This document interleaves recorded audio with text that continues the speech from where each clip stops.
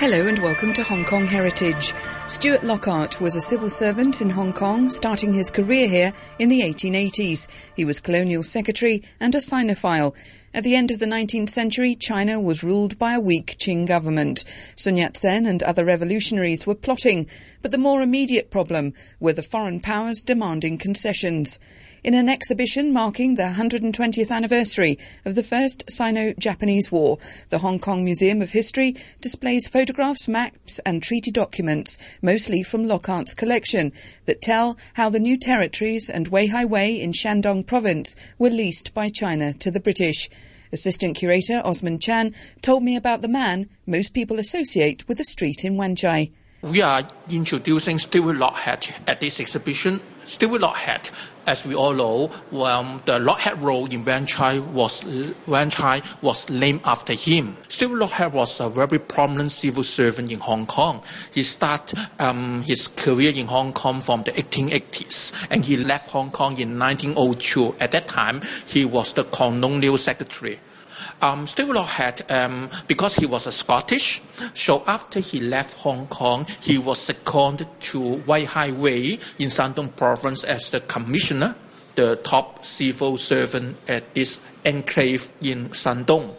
And so he finished his career at the colonial office in 1921. And after that, he got back to England. So all the artifacts that he collected during his stay in Hong Kong and Weihai Wei were all brought back to England and in particular Scotland. So after his death, his daughter has donated all these items to the George Watson's College in Edinburgh, which was the alma mater of Stuart Lockhart.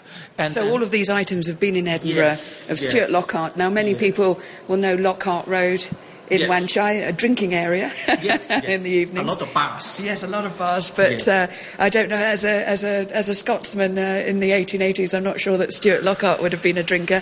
But in terms of, I mean, he made quite a big contribution, not only in Hong Kong, but also as Weihai Wei, as you say, as pretty much a civil servant. Yes, we know that, Lockhart, during his term in Hong Kong, he had not only been the colonial secretary, he was also the Registrar General. The Registrar General is actually, at that time, was in charge of all affairs connected with the Chinese population. Because we know the Chinese population formed the bulk of the population in Hong Kong. And starting from 1880s, Stuart Lockhart has worked very closely with the Chinese leaders. So that's why from this exhibition we will see a lot of photographs and a lot of documents exchanging between Stuart Lockhart and the Chinese leaders. And of course, after the British took the lease of the Weihai Wei from the Chinese government in the end of the 19th century, he was seconded from Hong Kong to Weihai Wei to be the commissioner. And during his term of office in Weihai Wei from 1902 to 1921, he made a lot of changes in Weihai Wei and brought about the development of Weihai Wei under the British administration. So explain to me, I mean, Stuart Lockhart was quite a scholar. I mean, he, unlike other British colonials who came and went, he actually was a Sinophile. He understood the language, he read, and obviously was deeply interested in Chinese culture as well. But explain to me, you know, Hong Kong had been ceded to the British in the 1840s. Then obviously the new territories would follow in 1898, but in terms of, and Kowloon obviously in the 1860s, why did the British have an interest in Weihai Wei right up in Shandong province? I don't understand the connection. Well, let us look back at the background of the scramble for concessions. We know that in 1894 and 1895, we have the First Sino-Japanese War. And after the war, the foreign powers began to scramble for territories in China. At that time, the most aggressive countries were Russia and France and Germany. So what was the state of China at this time? So you say the Sino-Japanese War. So Japan had quite a chunk of China at that point as well. At that point, Japan has defeated China at this war. So after the war, the peace treaty was signed. Of course, it was an unequal treaty. So China had to pay a huge indemnity to cede territories, including Taiwan, to Japan. Which was then Formosa. Yes, Formosa. And so that's why China was very weak at that time, and it was almost, it was on the brink of collapse at that time. So that's why we know that in the late 19th century, Dr. Sun Yat-sen and the others put up their revolutionary banner and start their revolutionary campaign.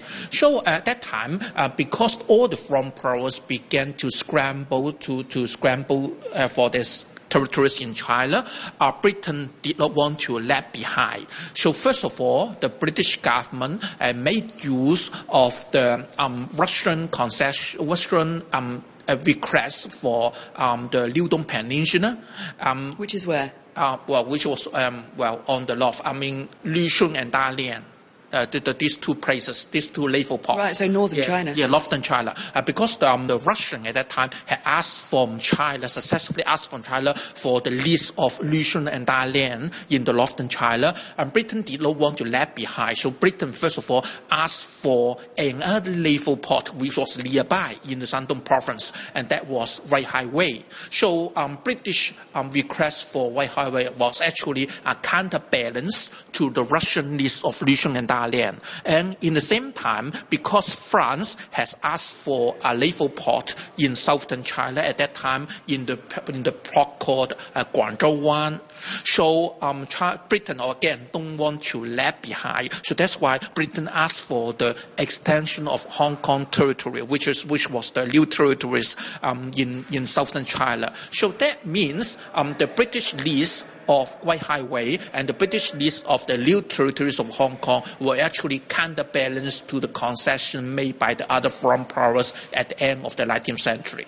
It's extraordinary, actually. I always, when I'm looking back at history, wherever it is, I think you have to be careful to limit your modern sensibilities on what occurred at that time. But it is extraordinary, isn't it? It's like a load of vultures coming in. This is a very interesting map, this one. This was a map which was made which was actually made by our Hong Kong revolutionary in 1899. This map showed the foreign concession in each country was represented by an animal. Yes. Just like this one, from the north, it showed a bear to represent Russia. And there's a bulldog here to represent Britain. And in the south, we see another animal, which was a frog, representing France.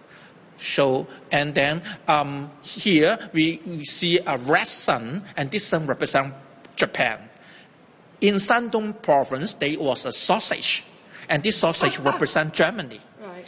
And far apart from Hong Kong, from China, we also see an eagle. This eagle represents United States because that's the United over States was a latecomer. So it wants to. So that's why when the United States began to exert its influence in China, it wants to have the open door. It allocate the open door policy. But it was a latecomer, so that's why we see the eagle away from the China boundary. Your peasant Chinese, largely, it would have been farming land, quite a grueling life, really. What impact would it have had if the French are there, the British are there? What sort of impact would it have had on their daily lives? Yes, of course. Following the front occupation of these territories, the way of life was dramatically changed in those areas. Let's say for the new territories of Hong Kong, after 1898, after the lease, the British had to demarcate the boundary, and they began to take over the territories and setting up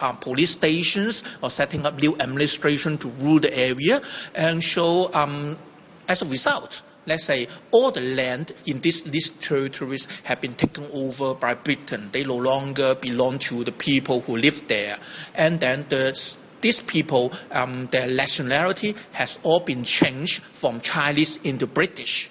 So these are the major changes. Of course, in the exhibition, we have also got a lot of exhibits which tell the story, which tell the story leading to the British occupation of the territories. And of course, well, the people who originally lived in these territories, they were against the British at the beginning because, let's say, for the case of the new territories, the most people think that after British occupation, they will take over all the land, and then they will have to move the grave of the ancestors, and this will affect their feng shui and affect their prosperity. So that's why a lot of people at that time, both in White Highway and the new territories, they rose up against the British occupation. So there was fighting between the British Army and the indigenous population in these territories, and a few hundred people died in both places. This also happened in all the other leased territories to the other foreign powers. After they have signed a peace treaty with China, they have to send somebody to the Chinese territory to demarcate the northern boundary between China and Hong Kong. So even at that stage, these British representatives were hated by the Chinese. So there are lots. Some Chinese people just throw rubbish at the British representative, and at that time it was Stewart Lockheed who took the lead to demarcate the boundary. And then we also know that the British originally scheduled for the hoisting of the Union Jack in Tai Po on the 17th of April 1899. But because of the opposition and because of the fighting from the indigenous population, they have to do it 1 day earlier.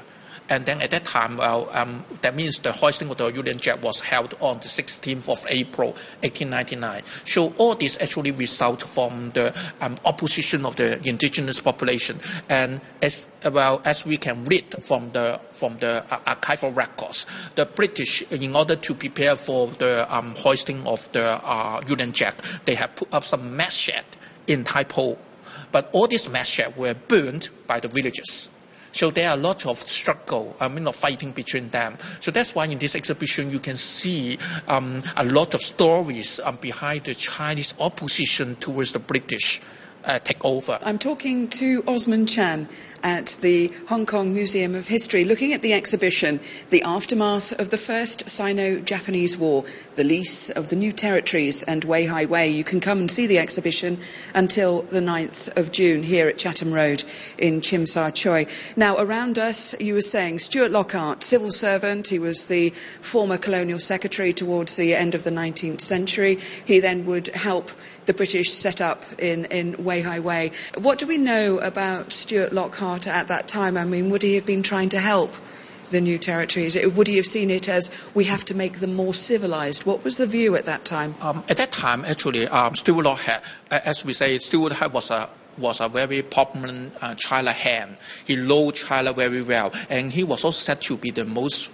at that time the most fluent Cantonese speaker among the colonial office. So that's why he was assigned the job to demarcate the boundary, to take over the new territories on behalf of the British colonial office after the signing of the peace treaty. So Stewart Lockart actually at that time he was very helpful, and because he used to work with the Chinese leader for a long time before he took over the new territories, he knew the Chinese. He wanted to use the policy, implement the policy of using Chinese to rule the Chinese. So that's why he didn't want to antagonize the Chinese population in the new territories. Instead, he wanted to make use of the leaders, the village leaders, to rule the rural population in the new territories. So his suggestions are actually more or less are very supportive to the Chinese leader at that time. And later on, we find that when he moved over to the to Weihai Wei, starting from the 1902, he continued to use the same policy, using Chinese to rule the Chinese population in Weihai Wei. So that's why we know that in Weihai Wei, the villages were actually ruled by a lot of headmen. And Stewart Lockart were in very friendly terms with this headman, and he even gave a lot of titles to this headman in order to make use of them to rule the rural population in Weihai Wei. My thanks to Osman Chan at the Hong Kong Museum of History. The exhibition, The Aftermath of the First Sino-Japanese War, the Lease of the New Territories and Weihai Wei, is on show until June the 9th. Thanks for listening, and join me next week on Hong Kong Heritage.